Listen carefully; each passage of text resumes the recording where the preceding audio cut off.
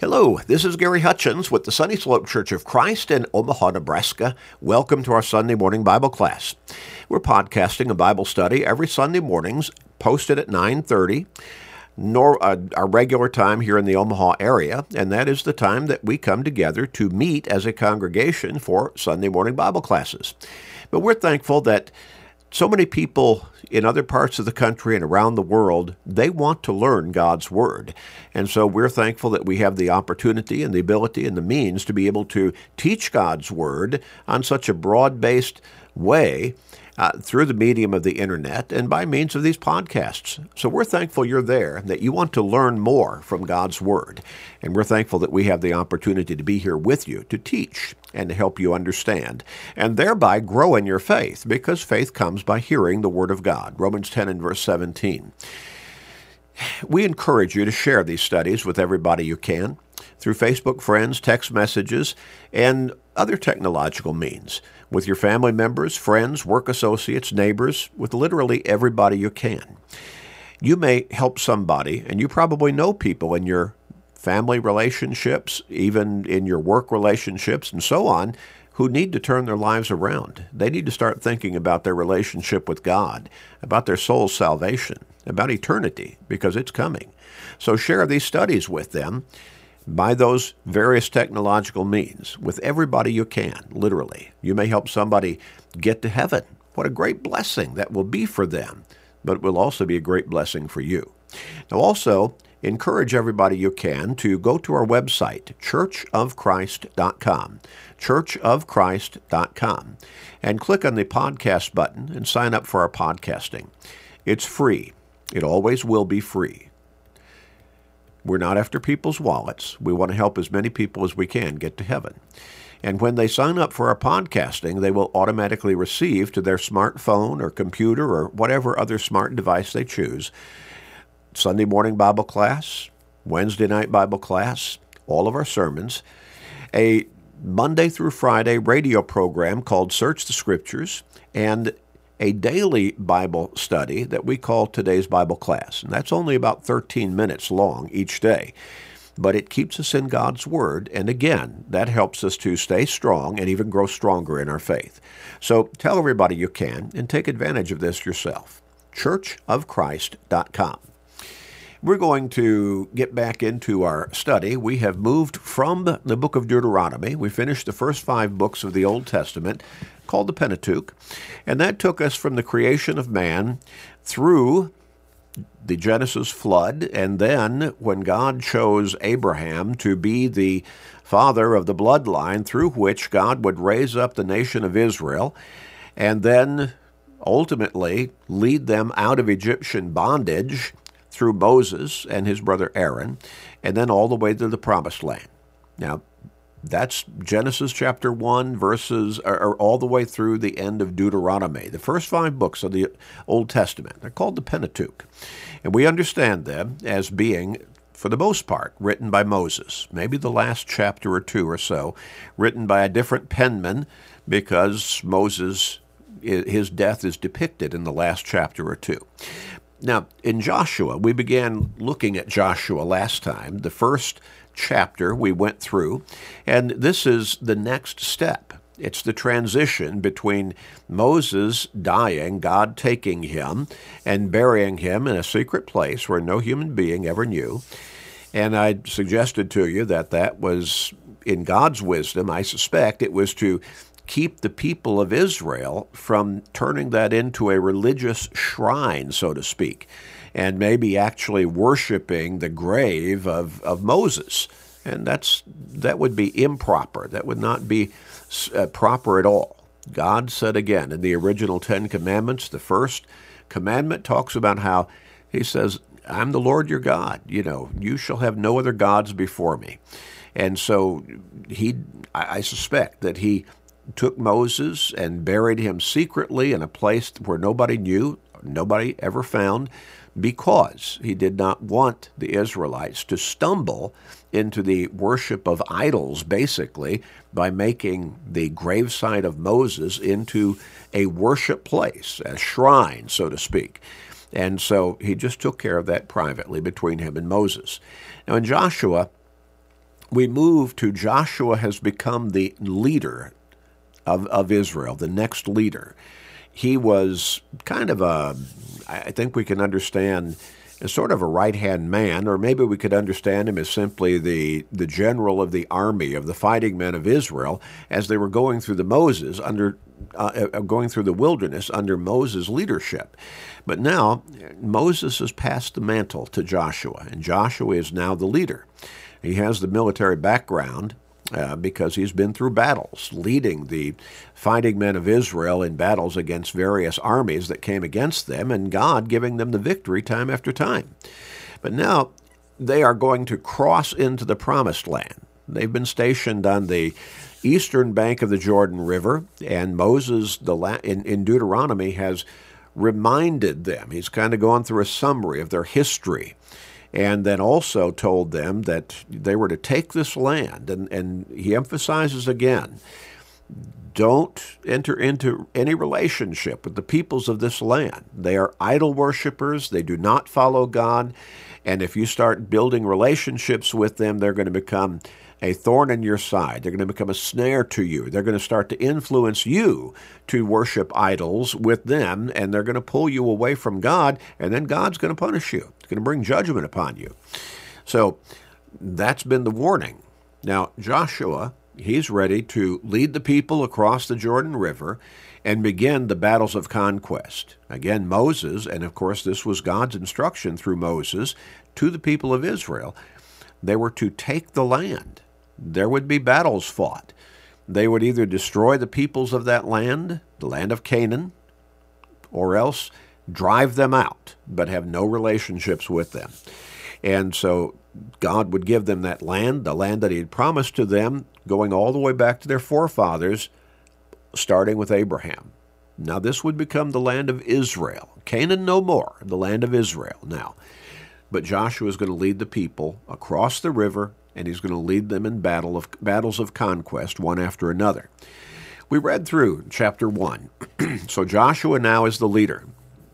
And the first battle that's going to be fought is going to be at the city of Jericho, not far across the Jordan River. We begin chapter 2 with verse 1, and we read about a lady who stands out. And she actually, though she is not an Israelite, she's a native of the land of Canaan, she's going to, and a citizen within the city of Jericho, she's going to help the spies that are sent into Jericho. She's going to protect them, and she's going to be instrumental in the conquest of Jericho by the Israelite army. We begin verse 1. Now Joshua the son of Nun sent out 2 men from Acacia Grove to spy secretly, saying, Go view the land, especially Jericho. So they went and came to the house of a harlot named Rahab and lodged there. It's interesting, he only sends 2 spies.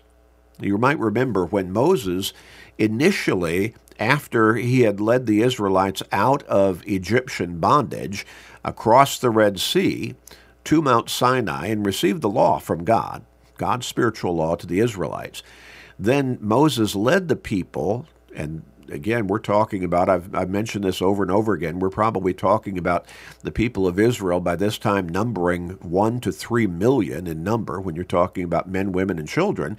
He leads them all the way to the southern boundary of the Promised Land. And he sends 12 spies into the land to spy it out.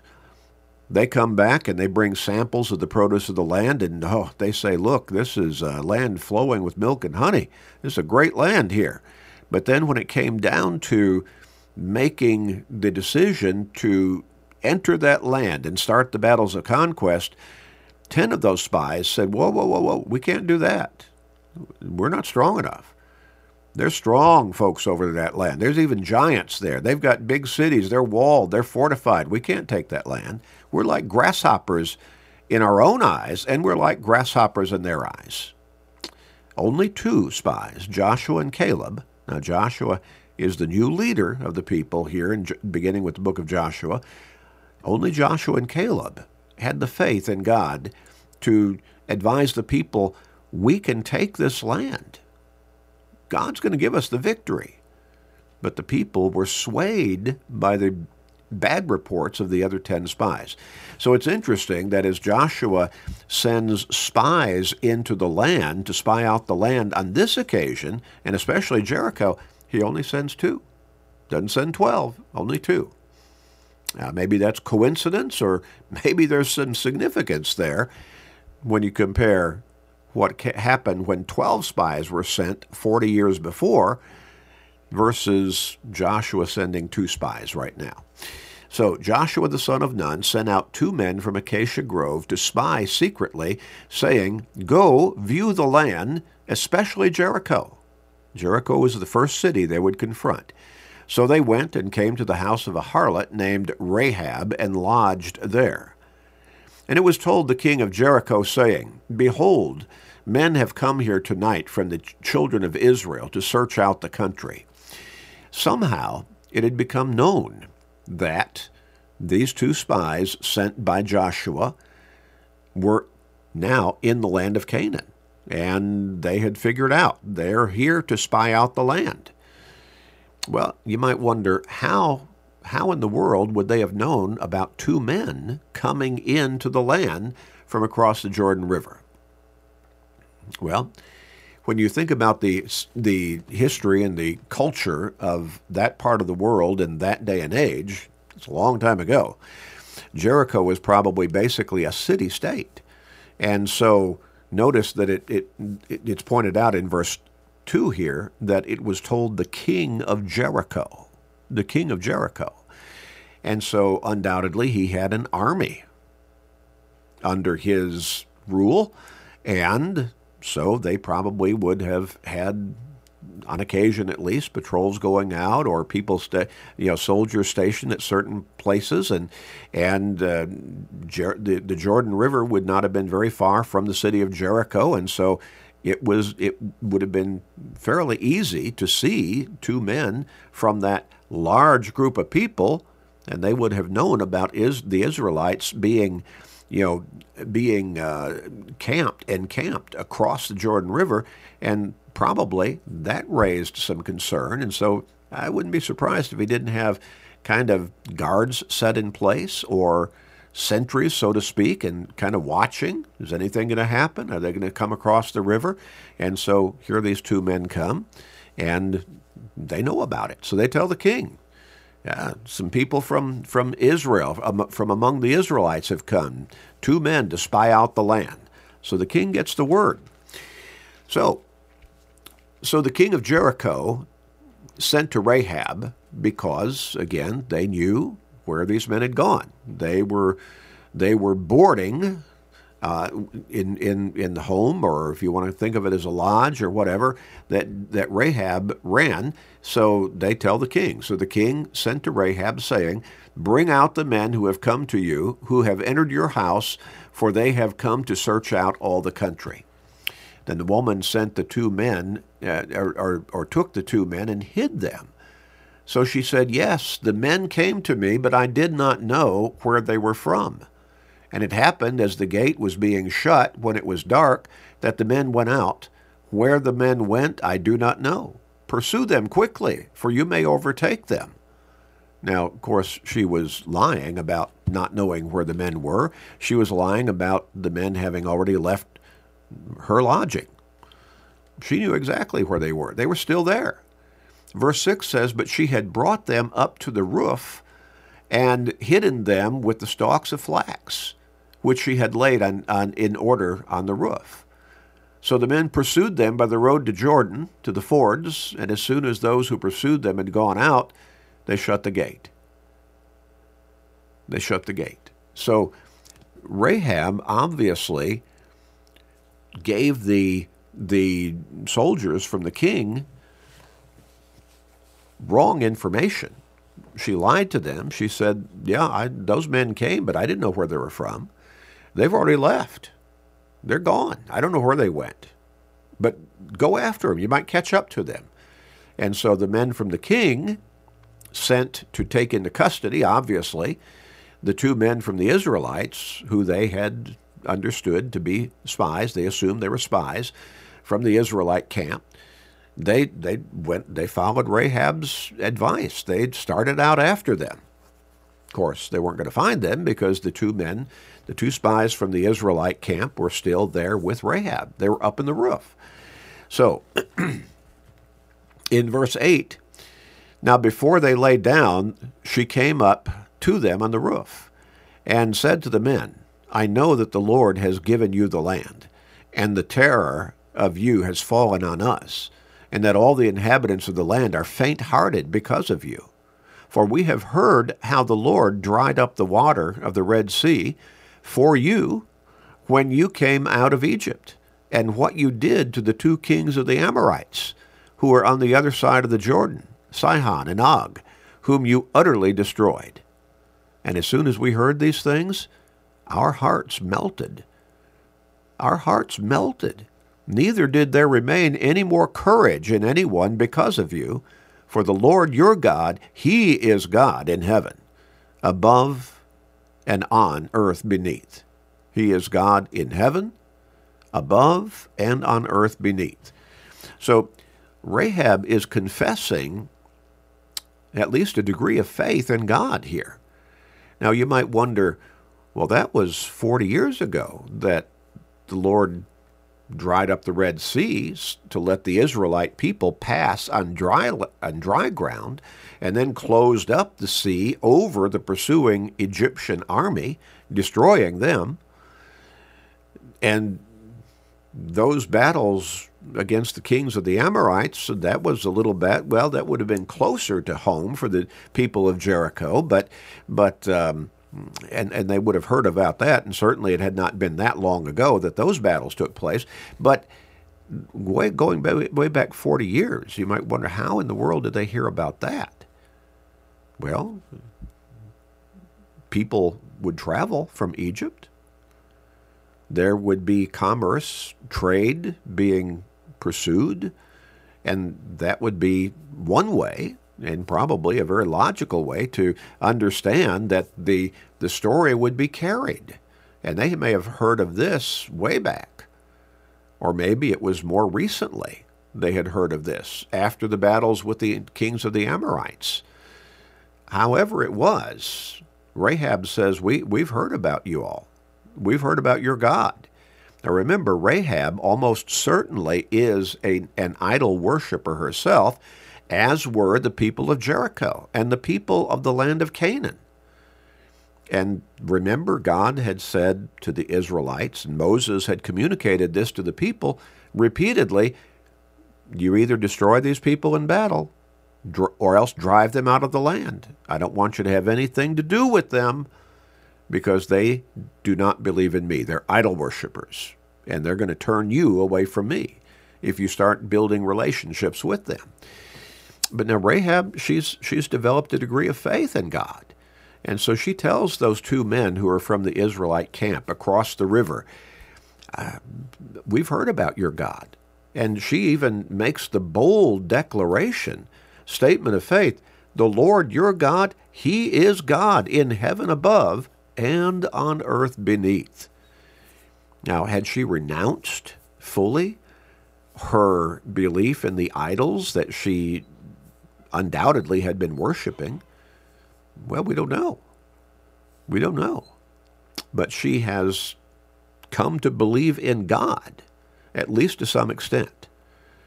This Rahab, we don't know anything about her before this time. We don't have a whole lot of references about her through the rest of Scripture.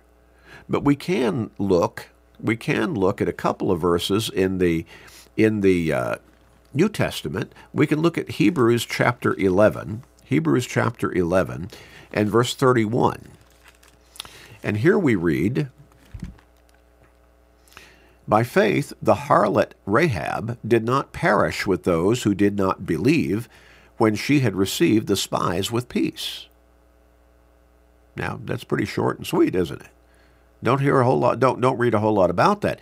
Now you go back to verse 30, the verse before, it says, by faith the walls of Jericho fell down after they were encircled for 7 days. It doesn't mention anything about Rahab there. The next verse talks about Rahab, that she had a part in Israel being successful in that she hid the spies. So by faith, the harlot Rahab did not perish with those who did not believe when she had received the spies with peace. And what do we keep emphasizing about the development of faith? How it happens within an individual? Faith comes by hearing, and hearing by the Word of God. Faith comes by hearing the Word of God. Romans 10, verse 17. Well, how much about God did Rahab learn before these two Israelite spies appeared at her place? We're not told.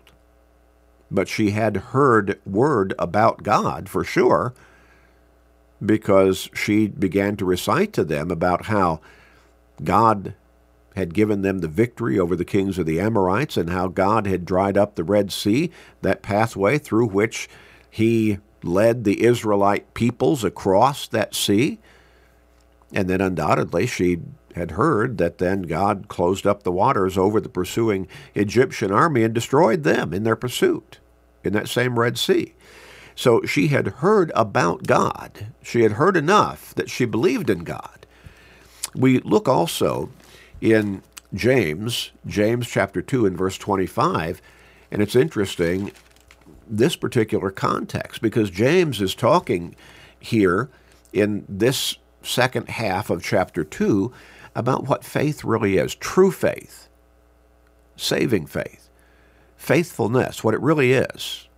He emphasizes over and over and over again that real faith is working faith. It's not just passive. It's not just agreeing intellectually to believe something, but it is put into action through obedience and dedication and commitment. Active dedication and commitment on an ongoing basis. So in verse 25 of James chapter 2, James writes, "Likewise, was not Rahab the harlot also justified by works when she received the messengers and sent them out another way?" So there's another reference to Rahab in New Testament scripture. But again, as much insight as we might like to have or get about Rahab from coming back to Joshua chapter 2, well, we're just not told all that much. But we're told enough. We're told enough. And so in verse 11, again, Rahab tells those two spies, "As soon as we heard these things, our hearts melted. Neither did there remain any more courage in anyone because of you. For the Lord your God, he is God in heaven above and on earth beneath." We move on to verse 12. "Now therefore, I beg you, swear to me by the Lord, since I have shown you kindness, that you also will show kindness to my father's house, and give me a true token. And spare my father, my mother, my brothers, my sisters, and all that they have, and deliver our lives from death." Now Rahab's indicating, I know, I believe in God, and I know that God is going to deliver this city into your hands. So I've helped you. I've hidden you. Now, make a pledge to me.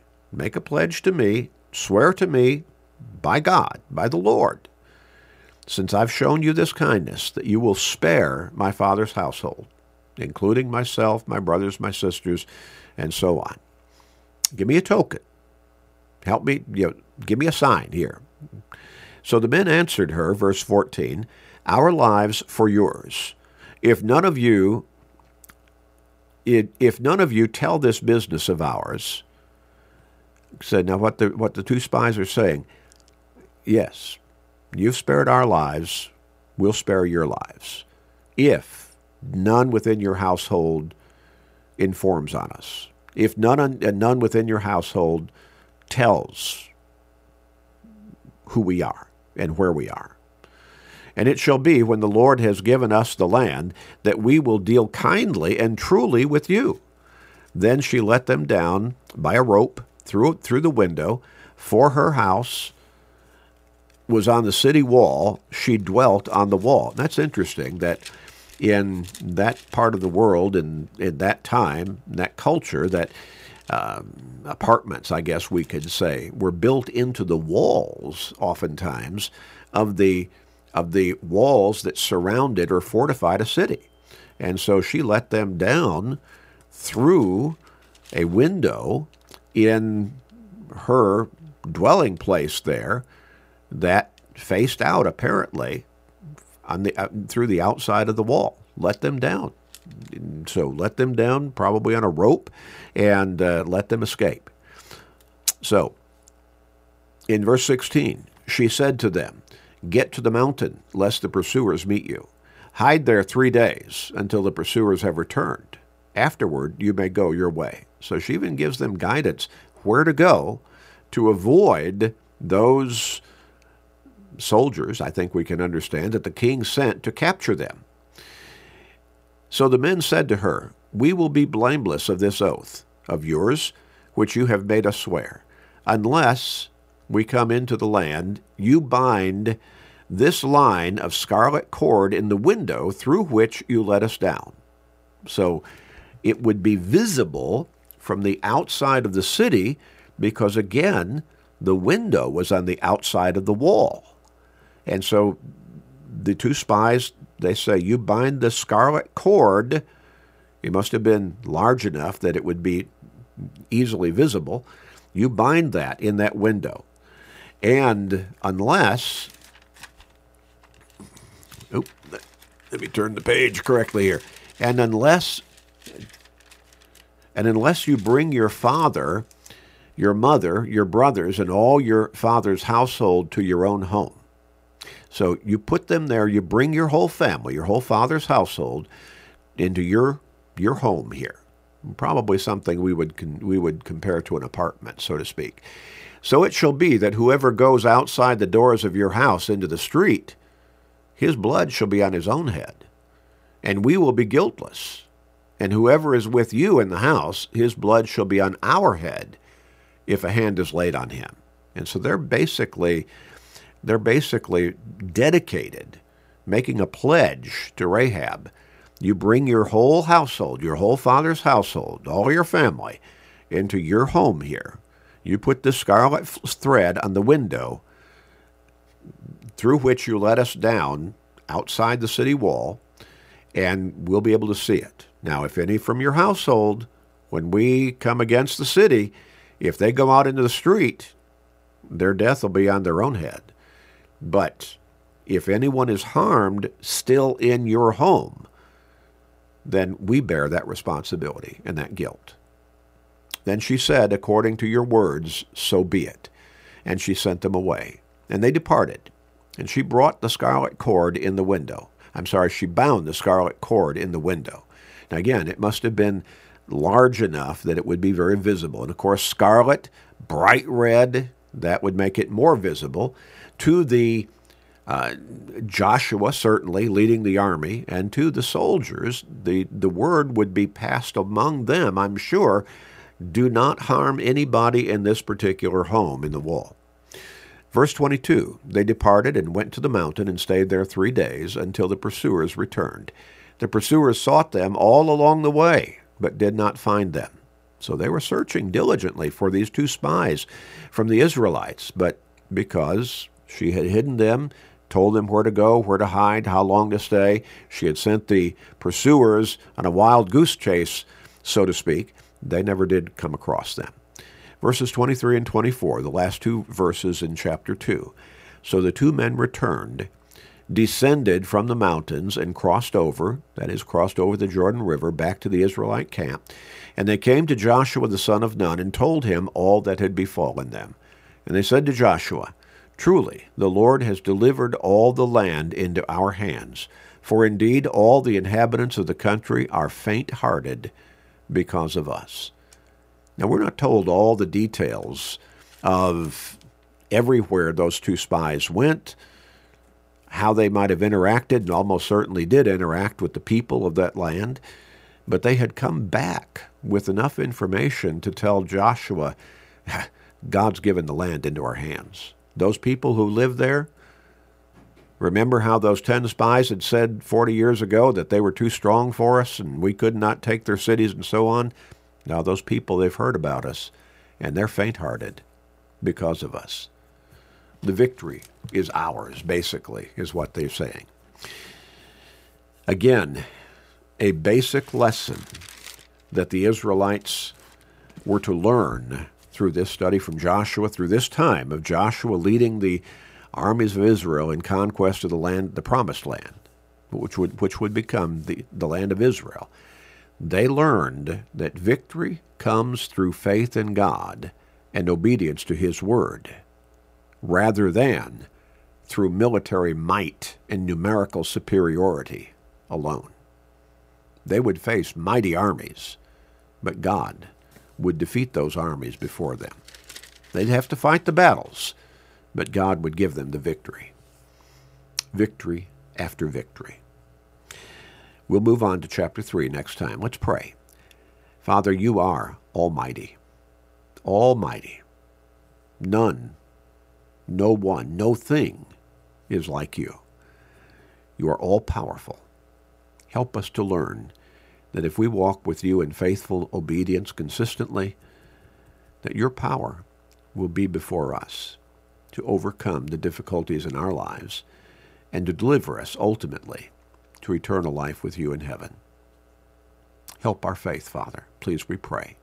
Help us have faith in you and in your Son and in the Holy Spirit. Please forgive us, gracious Father, we pray.